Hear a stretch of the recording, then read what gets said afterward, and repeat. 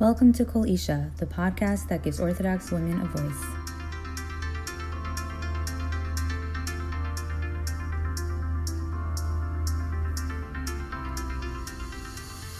Welcome back to Kol Isha. I'm Rebecca Feldman, and today I wanted to continue our conversation about vaccines. So last week, we spoke with Blimi Marcus about vaccine research and the measles epidemic. And this week, I wanted to continue the conversation with an in-depth look at how vaccines work and also cover the topic of one of the more controversial vaccines, the flu vaccine. Because right now, we're in the middle of flu season and we're seeing a lot of the flu in both adults and kids. And unfortunately, many hospitalizations and deaths due to the flu, including pediatric deaths. So to do that, I invited two incredibly accomplished women, both of whom have a lot of expertise on this topic, Drs. Maureen Nemetski and Dr. Alisa Minkin. So Dr. Maureen Nemetski is a pediatric emergency medicine physician in New Jersey. She obtained her MD PhD from NYU School of Medicine, and she did her pediatric residency at New York Presbyterian Weill Cornell Medical Center. She also did a fellowship in pediatric emergency medicine at the Children's Hospital at Montefiore. Dr. Nemetski grew up in Brooklyn. She's one of 6 children and a mom of 4 children, all who are fully vaccinated, including the flu vaccine, every September. Dr. Alisa Minkin is a general pediatrician on Long Island, New York.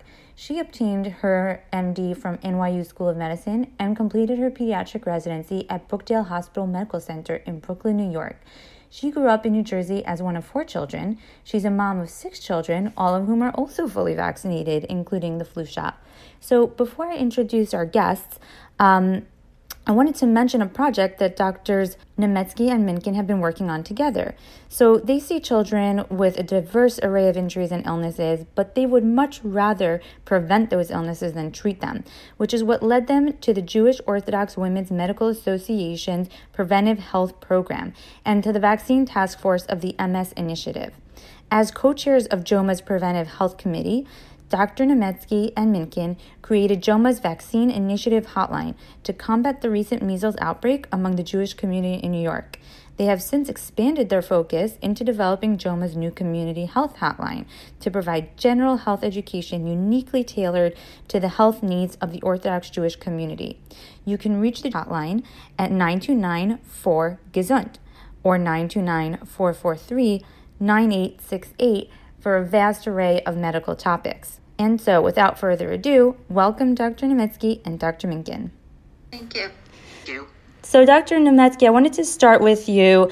Can you give our listeners a little bit of a background as to why you got interested in vaccination? You're a pediatric emergency room doctor right now, and I'm sure you see a lot of different illnesses, a lot of different medical conditions. Why vaccination? What's the focus here? And can you tell us a little bit of background into what you do on a daily basis at work and how vaccines play into that? Sure. So I'm an emergency medicine doctor, and I do see basically sick children. And sometimes some of these illnesses are harder to treat than others, and it would always be better not to have to treat them at all to prevent them. So I'm interested in vaccines as a means of preventing them. I'd much rather children not have to come see me. And I first became interested in vaccine science during my PhD. The lab I was working in was a computer modeling, computational biology focused lab, and we had a lot of different projects with different partnering labs. So my project was on antimalarial drug design, but one of the other big projects in the lab was actually working on an HIV vaccine. And so just seeing what my lab mates and colleagues were doing and having discussions with them at lab meetings and research conferences sort of got me very interested in how vaccines are made, how they work, and what you can and cannot vaccinate for at this point. So then when I was doing my pediatrics residency, so all of the residents in my program did research projects. So I decided to look at whether people's religious background, sort of how it affected their views on vaccines. And what I found, sort of interviewing and surveying parents in our hospital, mostly in the Well Baby Nursery, was that the same sort of misconceptions that you that you hear in secular communities about vaccines also exist in religious communities. A lot of the hesitancy and a lot of the misinformation out there is kind of the same across the board. And so I started, thinking seriously about ways to combat that and how to give, good evidence-based vaccine information to my patients and their families, so that they wouldn't have to come and meet me in the ER. So you got interested in vaccines mostly in grad school, and it's very interesting how that played out in your job as an ER physician, because you got to then see the other side and make those connections, which is fascinating. And Dr. Minkin, can you give us a little bit of background about what you do? And I know you're a general pediatrician. I'm sure you deal a lot with vaccinations in the office. And why did you decide to make this sort of a focus of what you've been involved with lately, as opposed to, say, many of the other things you do at work? So for me, it's more personal. I have 6 children, and one of them is a 26-year-old daughter with autism. And she got diagnosed on the later side, and this was around the same time that Andrew Wakefield had his study blaming the MMR vaccine for autism, which was a fraud, but we didn't know that for a while. And even though I'm a physician, I'm also a mom, and I was scared. So it's been I've been following the whole movement, the movement about vaccines since then. Then in a previous practice, we had a lot of patients in this particular practice who chose to either not vaccinate or delay their vaccines. So these are conversations I've been having with a lot of frequency.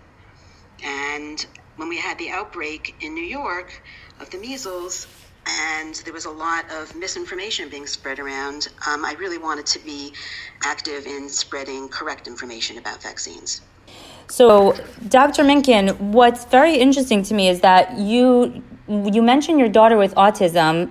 When I became involved a little bit with the vaccine task force last year, and a whole bunch of Orthodox medical professionals got together to try to talk about what can be done about the measles outbreak and, the optics of it being largely the frum community, and talk about possibly providing some education. And I mentioned that I was doing this to a family member of mine who tends to doubt vaccines a lot. And I told her that, there's a whole group of us together. And she said kind of sarcastically, like, oh, that's very nice. Well, I wonder if any of them has a child with autism. And at the time, I didn't know that you had a daughter with autism. And I've since found out there's actually several members of our group who have children with autism. So clearly, the fact that you have a child with autism isn't preventing you from vaccination. Quite the contrary, it's actually something that has caused you to do more research and to gain a real good understanding of vaccination, and then to go ahead and promote vaccination. So you are, like you said, a parent as well as a physician, and you are promoting vaccines despite the fact that you have a child with autism. So can you talk to our listeners a little bit about, the issues that people have trusting the pharmaceutical companies, especially when they have a child with something like autism or maybe another condition that sometimes people talk about, epilepsy or behavioral issues or, just ADHD, or there's a lot of different things that people have sort of started to link to vaccines, whether, based on science or not. And this has just caused like this general sense of distrust. Can you talk about that a little bit, Dr. Minkin? So I think that we have a lot of conditions that we don't fully understand. You just mentioned a whole bunch. And we're definitely making a lot of these diagnoses. And I think that it's normal to want to know why, to want to get a sense of control. And I think that in one way, vaccines can be an easy target. It's something that you can blame and you can choose not to do. But these have all been studied, and there is no connection to vaccines. Okay, so Dr. Nemetski, why is it, do you think, after doing all of your research on vaccines, that there's just been this widespread distrust of, physicians, pharmaceutical companies, science, and what we're seeing is this really large online movement of people who are putting out information that very often has no source. Sometimes there's a source quoted, but it's very old or outdated.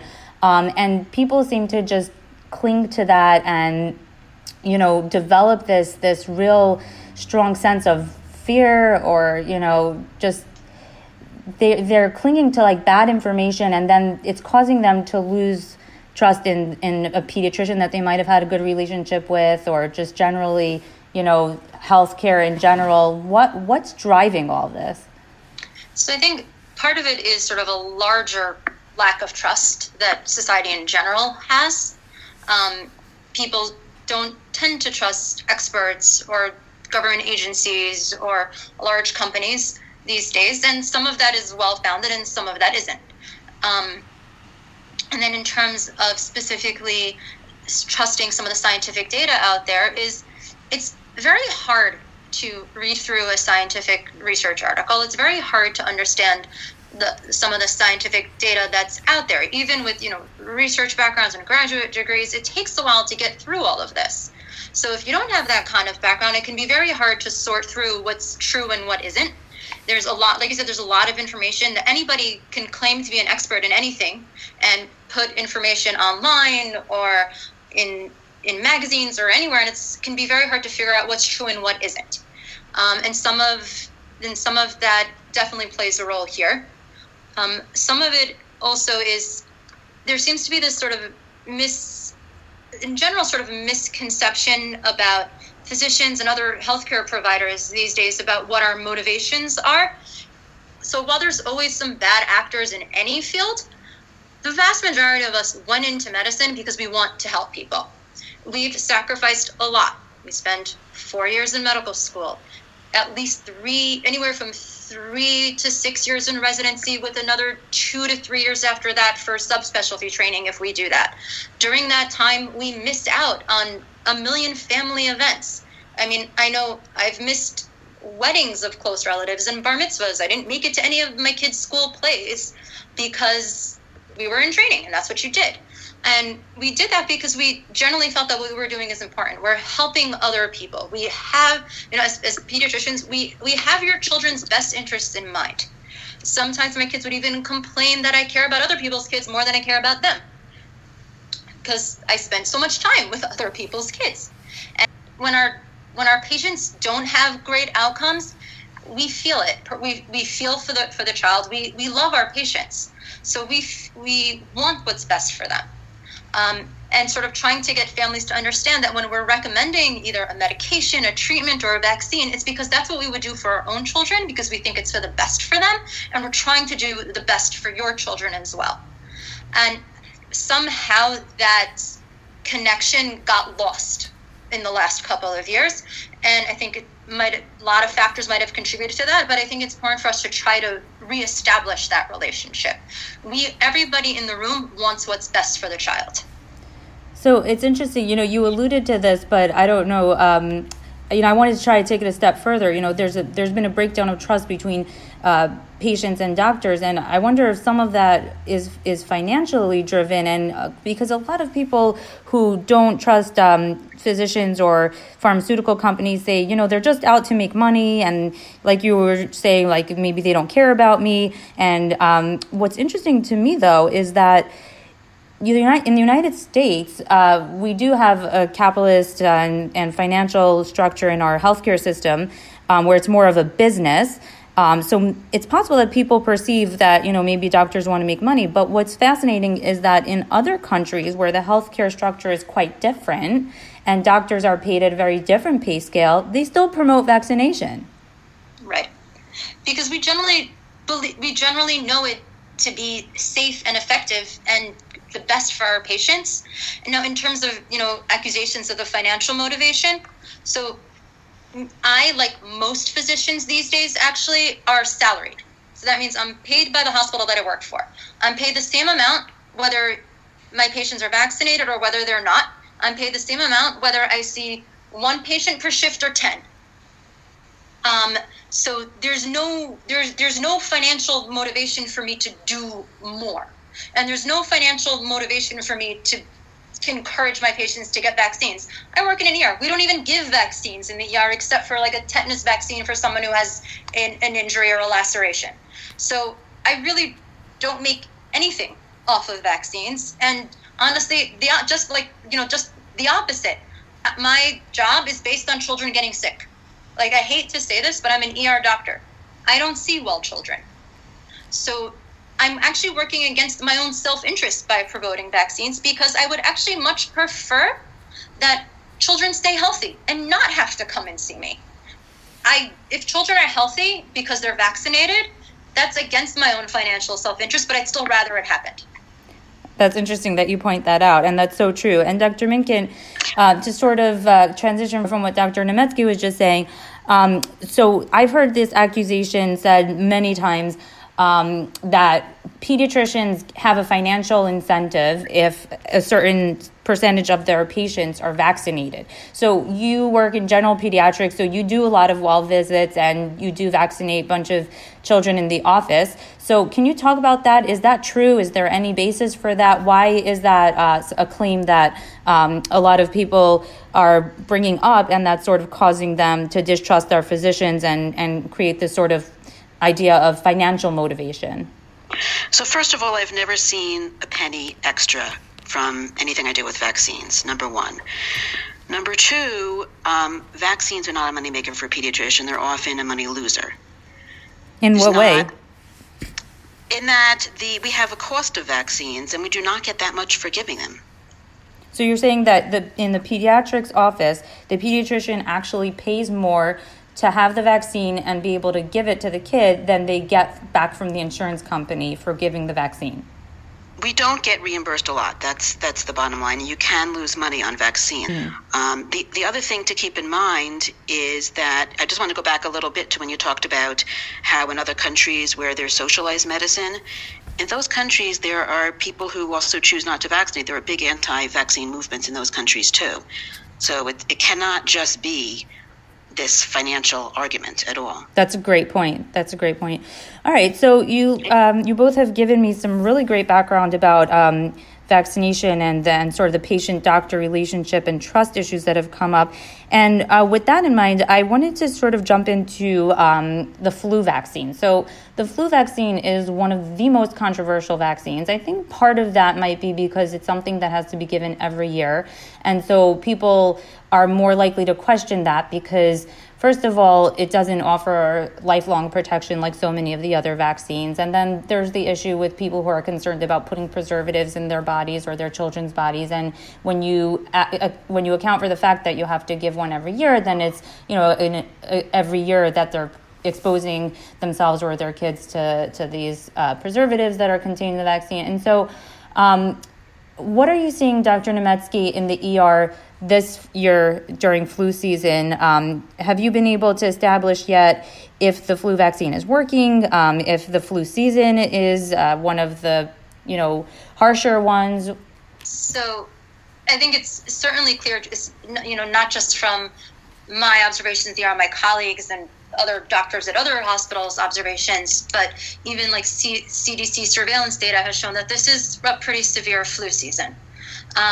There have been so far, at least based on estimates that you can get, at least 9.7 million cases of the flu, with 87,000 hospitalizations and 4,800 deaths. Of those, there have been 32 pediatric deaths in the United States so far this season. So those are 32 children who died of the flu. And I can tell you at work, it's keeping all of us very, very, very busy. We're seeing many, many patients come in every day who have the flu. Some of them have, a more mild illness, runny nose, cough, a fever, some body aches, and some of them are much sicker. Some of them have had to be admitted to the intensive care unit for respiratory support. Some of them have pneumonia. Some of them have something called rhabdomyolysis. So that's where the flu virus is causing inflammation of the muscles, or myositis. And if that inflammation is bad enough, you have muscle breakdown, which releases the results of the muscle breakdown releases chemicals in the body that can actually cause severe kidney damage. Mm-hmm. And these kids are coming in with severe muscle pain, weakness. They can't walk. They have to be admitted to the hospital for fluids. They have to have their electrolytes very closely monitored to make sure that they're not developing any kind of kidney damage or electrolyte abnormalities from all the muscle breakdown. I've also seen children come in severe respiratory distress because they either have flu-related lung illness, or they have a flu viral pneumonia, or they have the flu and now they have a superimposed bacterial pneumonia on top of that, because that is a common complication of the flu. And some of those have also had to be, some of them have even needed to be put on high flow nasal cannula, which is a form of oxygen support. Some of them have needed to be put on BiPAP, which is another form of respiratory support that's sort of connected to a ventilator. And they've ended up in the intensive care unit. And you've also seen kids who are just coming in because the flu, especially in children, can also cause severe vomiting and diarrhea, and they just get so dehydrated they just can't keep up at home. So it's definitely out there. And again, like the severity can vary. A lot of people sort of think of the flu as just a cold with a fever, but it can be a lot more serious than that. And it's keeping kids and their parents out of school and out of work. And so you're missing class days. I mean, even outside of work, my daughter tells me that half of her class was out sick this week with the flu. So that's classwork that they're missing. That isn't always, it may seem sort of minor on the grand scheme of things, but for some kids, it's actually very hard to make up. And for their parents who have to miss work to take care of them, or for their parents who get sick themselves and have to miss work, that could also cause a financial strain for a family, on top of the already, concern about having a child or having a family member who's severely ill.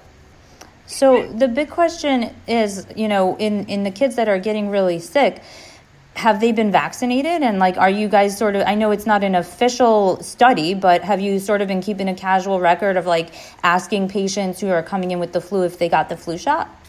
So I have been. And so the official efficacy data that you get from the CDC generally probably will come out sometime next month. That's usually when it comes out during more towards the end of the flu season.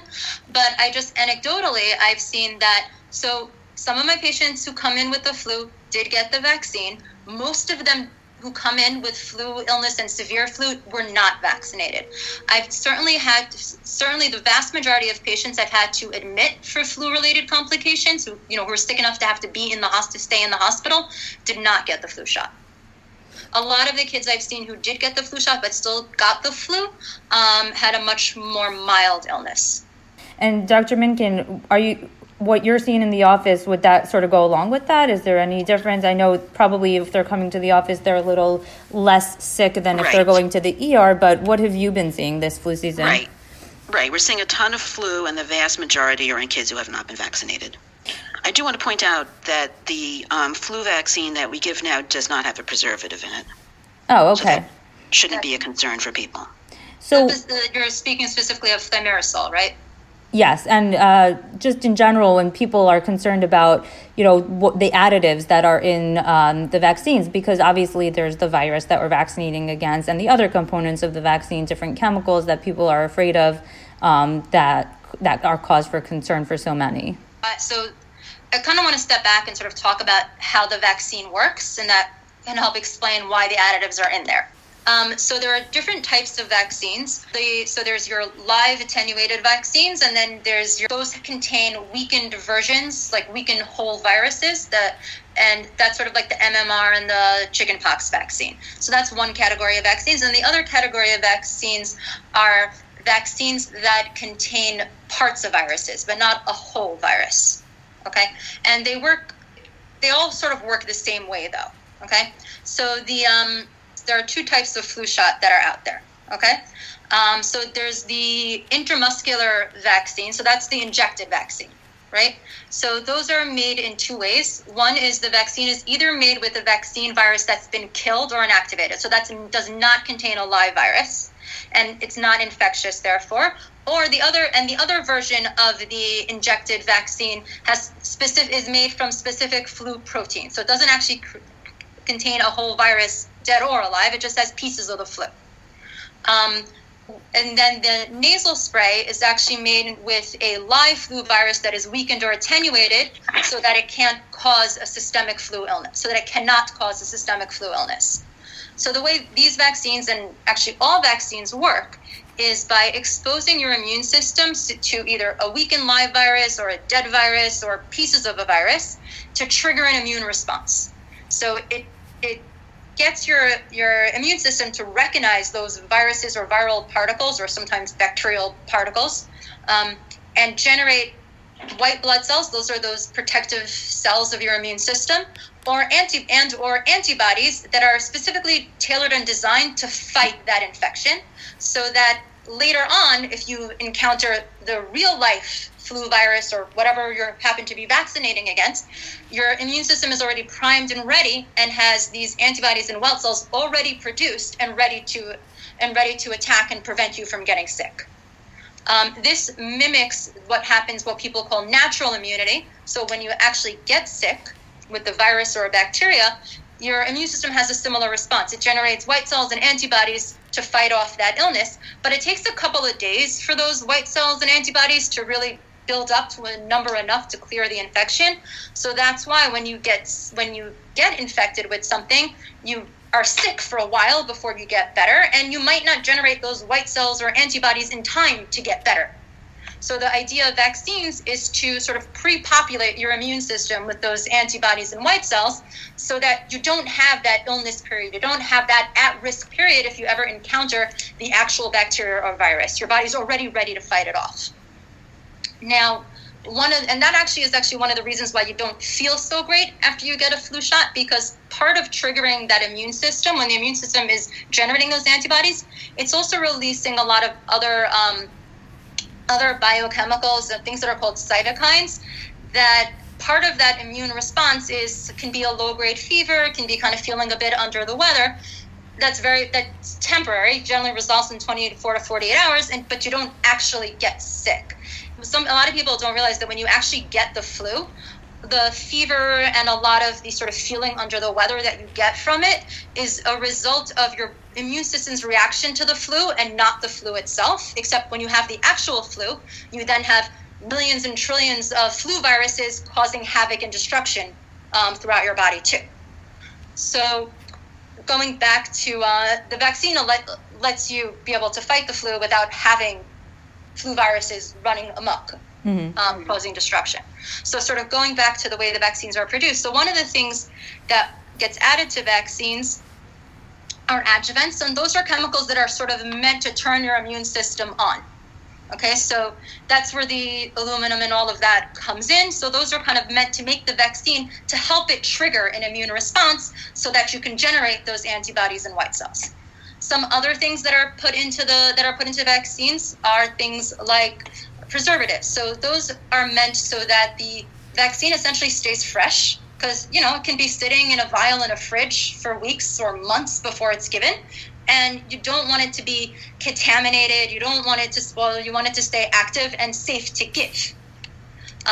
So that's why those are in there. One of the preservatives that people were worried about was thimerosal, and that was used in multi-dose vials to prevent contamination if you're withdrawing medication and injecting multiple times from the same vial. It's been proven over and over again that there is really no link between that preservative and autism, but it's been removed from almost all vaccines anyway. So it's nothing to worry about at this point. In terms of the other preservatives and adjuvants and things that are put in vaccines, they're very extensively studied. Most of them are things that naturally occur in the body anyway. So people talk about things like formaldehyde. Formaldehyde is actually a natural byproduct of all the metabolic processes that happen in your body on a regular basis. The amount of formaldehyde in a vaccine is significantly less than the amount your body's making anyway. And it's incredibly safe. So these have all been studies that are present in vaccines at levels that are so far below anything that could possibly be toxic that it's almost negligible. And it shouldn't be something that people worry about. And they're in the vaccines to make them more effective or more safe. So that is really, really fascinating, particularly the part about the chemicals already being in our bodies. I think a lot of people are probably not aware of that. And when you look at this information is a lot of times found online on various websites, but also people like to study the vaccine inserts, and they see a lot of names of chemicals that sound very frightening to them.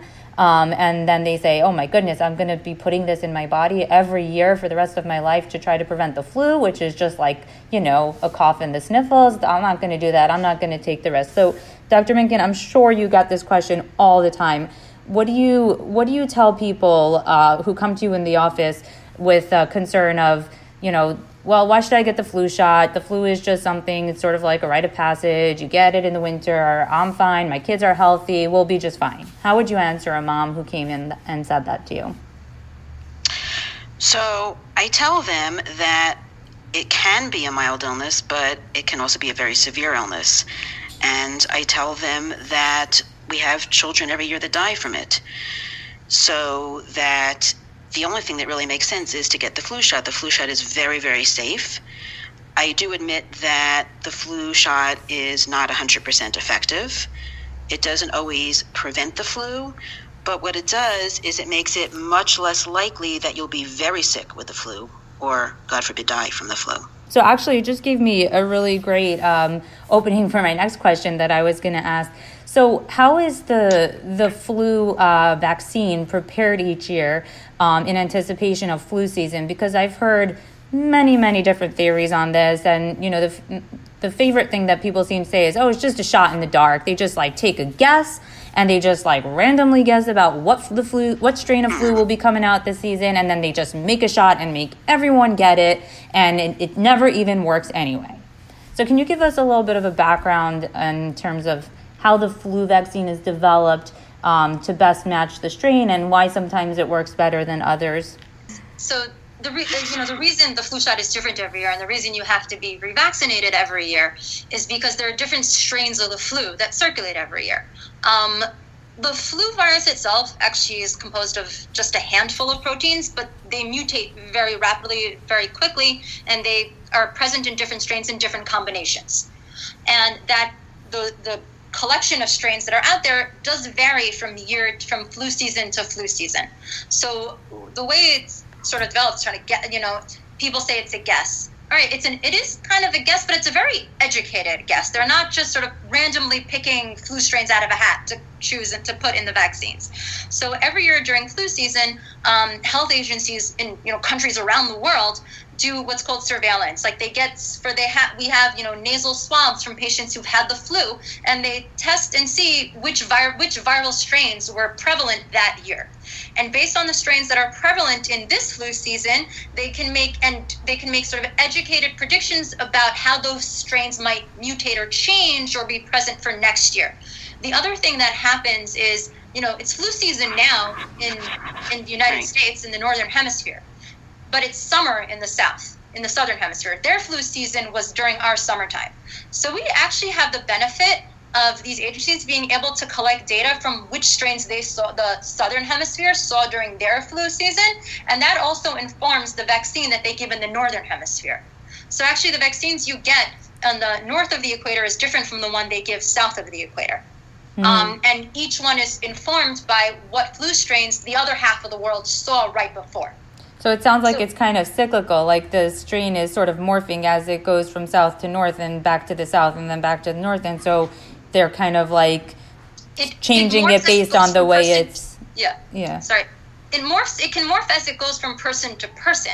So there can even be genetic drift among the strains during the flu season itself, which in all of that is sort of why the efficacy of the flu shot can vary, and why sometimes the severity of the flu out there also kind of varies with the seasons, depending on which strains are out there at any given moment. So in this particular year, so far, based on the surveillance they've done in the United States at least, the most common strain out there so there's two types of flu. There's two main categories of flu. One is flu A and one is flu B.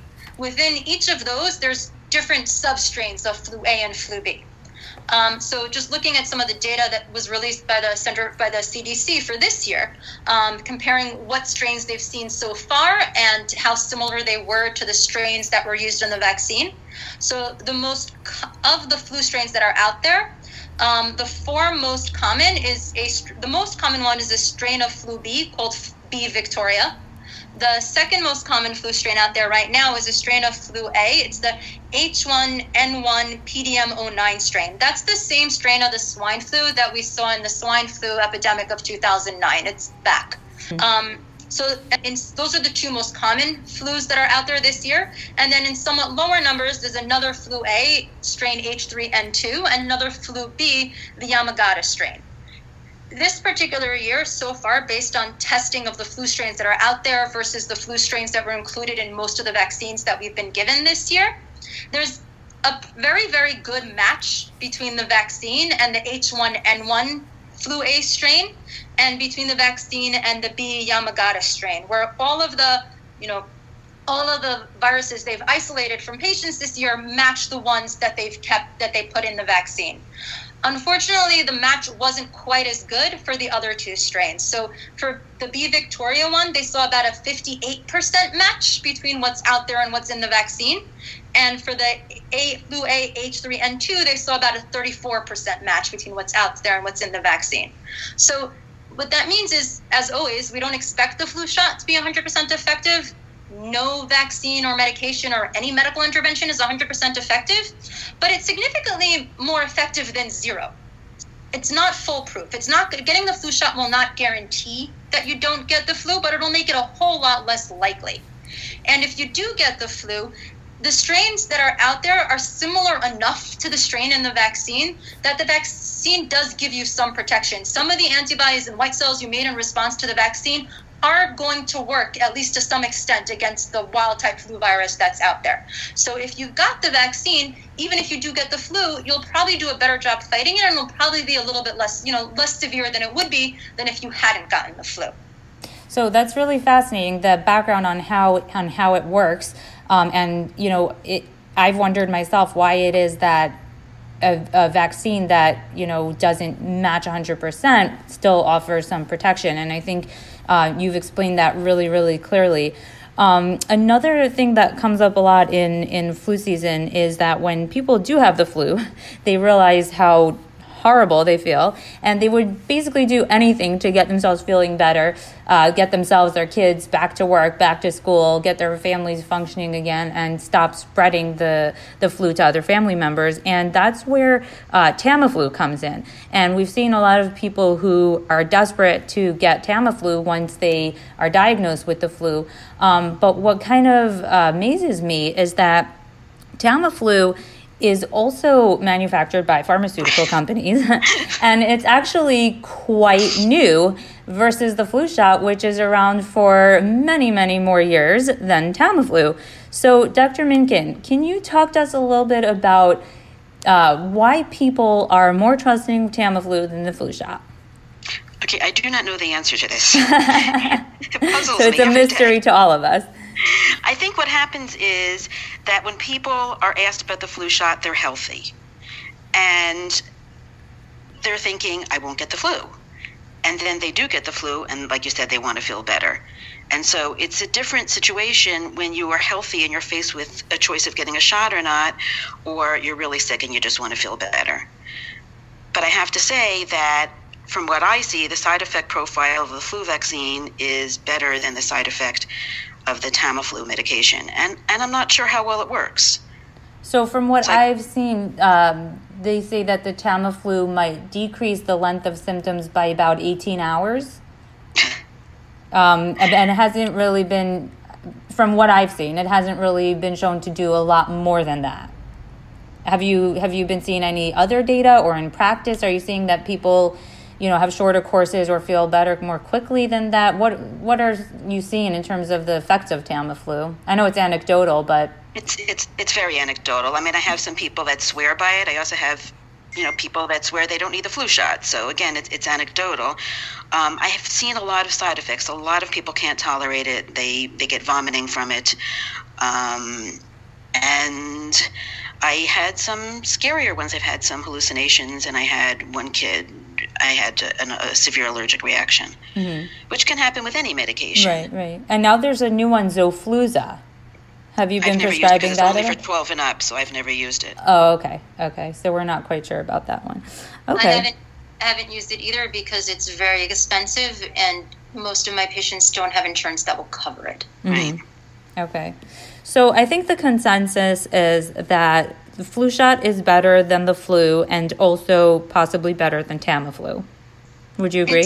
I would definitely say it's better to prevent the flu than to have to treat it. Right. So if you get the flu shot and therefore don't get the flu, that's certainly better than taking Tamiflu with all of its attendant side effects. Mm-hmm. Right, and also Tamiflu is not going to treat the flu. It's an antiviral, meaning it modifies the flu. It doesn't make it go away. Okay. It helps prevent the way it helps prevent sort of that initial viral replication, which is why it doesn't work once the virus has already had enough time to replicate a lot. So it's much less effective if you take it more than 24 to 48 hours after you get infected. So there's a really narrow time frame in which someone would have to go see their doctor and get the prescription and start on it before it's going to really help them very much. Right. Okay. And even then, the jury's a little bit just depending on, for some people, I have found that some people it helped them a lot, especially if they took it very early. And for some people, it didn't help them at all. And then, like Dr. Minkin said, they develop vomiting and diarrhea, and it's hard to tell whether that's the Tamiflu or it's the flu. And some of them have developed hallucinations or delirium. And again, was that the Tamiflu? Was that the flu? But whatever it was, it didn't make it better. Mm-hmm. All right. And just to backtrack to something that you were saying earlier, Dr. Nemetski, there was something that I sort of put in the back of my mind. You were mentioning that many kids that get hospitalized because they have really bad effects from the flu, such as, pneumonia and stuff, many of those kids have not been vaccinated. I wanted to sort of comment on that because I saw this written somewhere and it bothered me a lot. So I don't know if a lot of people have the same misconception, so I wanted to kind of clarify it. I read somewhere on some website of, I guess it had an anti-vaccine sentiment, and they said people don't die from the flu. It continued on to say that there was falsified data blaming flu deaths where the patients had actually died from pneumonia. And you spoke about that briefly, but can you just sort of give us a little bit of background on why it might be misperception and what's actually going on when people sort of die from the flu? So people can die from the flu from a number of different flu complications. Pneumonia is one of the most common one. So when you have a pneumonia and you have the flu, so either it's a flu pneumonia, so which means that it's actually the flu virus that is damaging your lungs right now. Or you can have a superimposed bacterial pneumonia on top of the flu. Anytime you get a viral upper respiratory infection or a viral pneumonia, especially with something like flu, that sort of makes you a little bit more susceptible to having a bacterial infection get on, sort of add on top of that. When you have a viral respiratory infection, you have a lot more secretions, a lot more mucus. Your immune system is fighting this viral infection that you have, and you're usually not hydrating, you're not eating that well because you don't feel good, and you're just not in, your most healthy state. And all of those extra secretions and mucus is the perfect breeding ground for bacteria. So it's fairly common that you sort of start with this viral respiratory illness.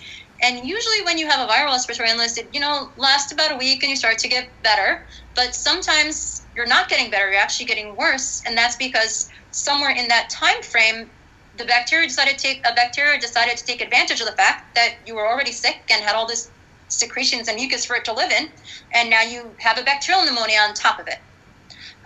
So when people say they had the flu and they died of pneumonia, well, they could have died of just flu pneumonia, right? Because the flu will wreak havoc with your lungs too.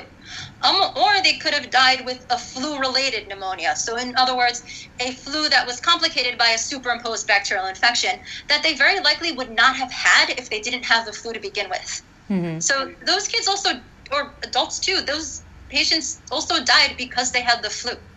So I think that's really, really important to clear up because that comes into play when we talk about other illnesses that we vaccinate for, like the measles, for example, where very often it's not the illness itself that causes the death, but complications from the illness.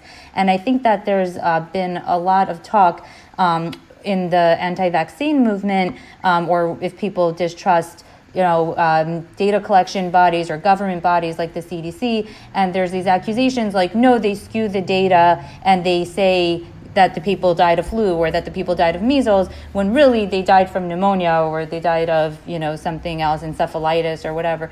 But I think it's just very, very important to point out to our listeners that when someone is sick with flu or measles or many other different illnesses, it then puts the body in a weakened state, and so they can't easily fight off the complications. And if they had not had the flu or if they had not had the measles, they wouldn't have been in a position where they would have had pneumonia or encephalitis or whatever it may be. So, I just was hoping to give our listeners a little bit of an understanding about that. Right. I mean, another complication I see with flu, particularly in some of the pediatric populations that I've taken care of, is so a lot of my patients have asthma. Asthma and flu is a very, very dangerous mix.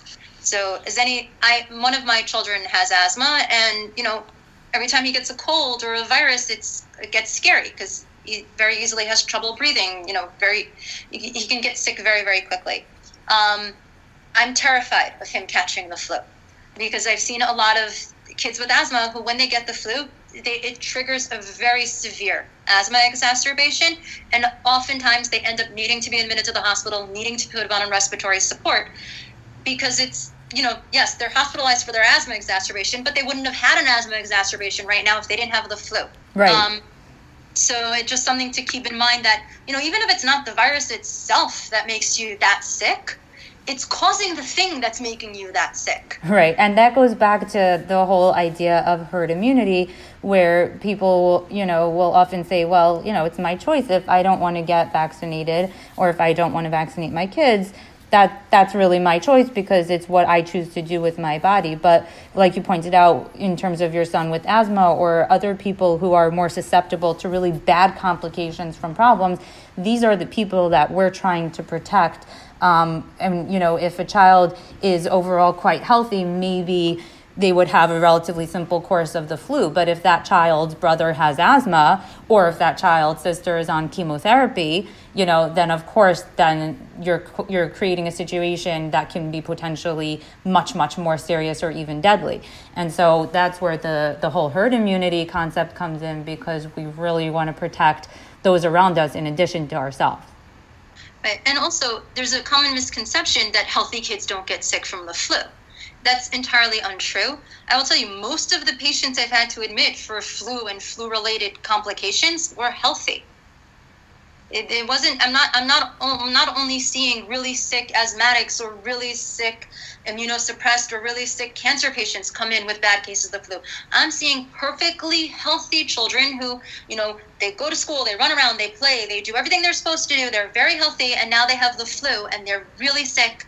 They need fluids, they need respiratory support. They end up in the hospital. They get pneumonia, they get rhabdo, but it's not like they had any other underlying medical condition that made them more likely to be at risk. So we really can't predict. Yeah, so we really can't predict who's going to wind up sick. And, even more so, then it's so important to protect everyone to the best of our ability. And I think another important population that people need to think about when they're thinking about herd immunity are newborns. So newborns aren't old enough to get we don't give the flu vaccine before the age of 6 months. And newborns have very, very small airways and very small lungs that are not as developed as older kids or adults.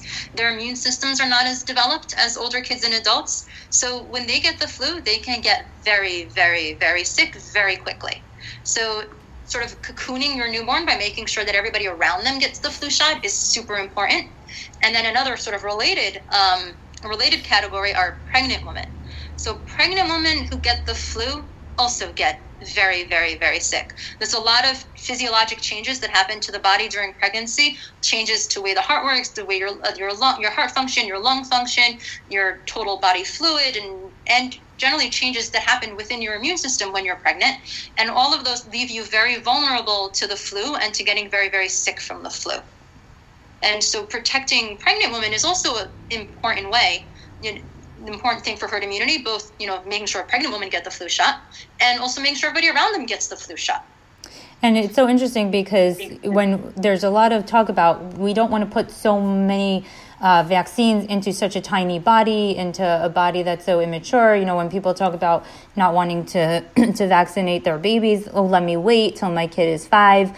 What's I think often missed in all that is that that's exactly the age when you need the most protection, because they are the most vulnerable. So you can say, I'd rather wait till my child is 5, but then you're leaving them so vulnerable when they're so at risk. Right. It's much better to put a flu shot into your 6-month-old than to let your 6-month-old actually get the flu. And I think that probably goes for all ages, right? Yeah, and especially even the younger, like pertussis in a 2-month-old isn't pretty. You're much better off giving your 2-month-old the vaccine. Mm-hmm. Same thing for Haemophilus influenza type B, Hib, or pneumococcal, or all the other things that we vaccinate for in infancy. The reason we give those vaccines in infancy is because infants are the ones who are most likely to get sick and possibly die of those illnesses. And we don't want to risk them catching them. So we vaccinate. Right. And I was saying before, I think it's incredible how that gets twisted so often, and the point is missed, right? Like, we're protecting the most vulnerable among us by vaccinating them. That's exactly the point.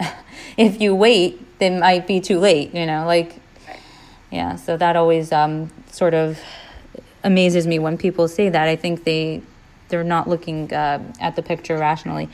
But anyway, you both of you have given us so much food for thought. I really, really enjoyed listening to you both talk about the in-depth way that the vaccine works. I think it's so important for people to understand that, have a little bit of an understanding into what sort of research goes into it, because there's so much mistrust. And I think when people realize, or even get, and you've only given us a small taste, but I think just a small taste like that is so valuable in helping us understand that it's not just, products being pushed out onto the market that no one has researched, that is just, a guessing game, and let's just make money off of this. But there's so much information that is known before the flu shot is produced. And the same goes with any vaccine. They've undergone years and years and years of research, both pre-market and post-market. And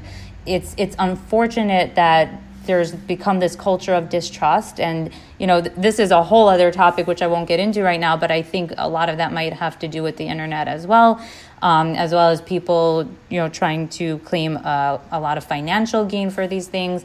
And I just want to thank you both so much, both for the work that you do in protecting our children, both in the general practice and in the emergency room.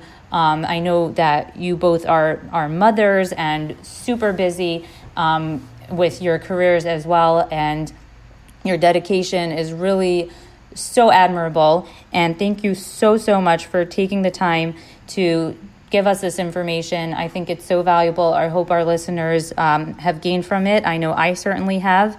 And I just wanted to thank you and have a great night.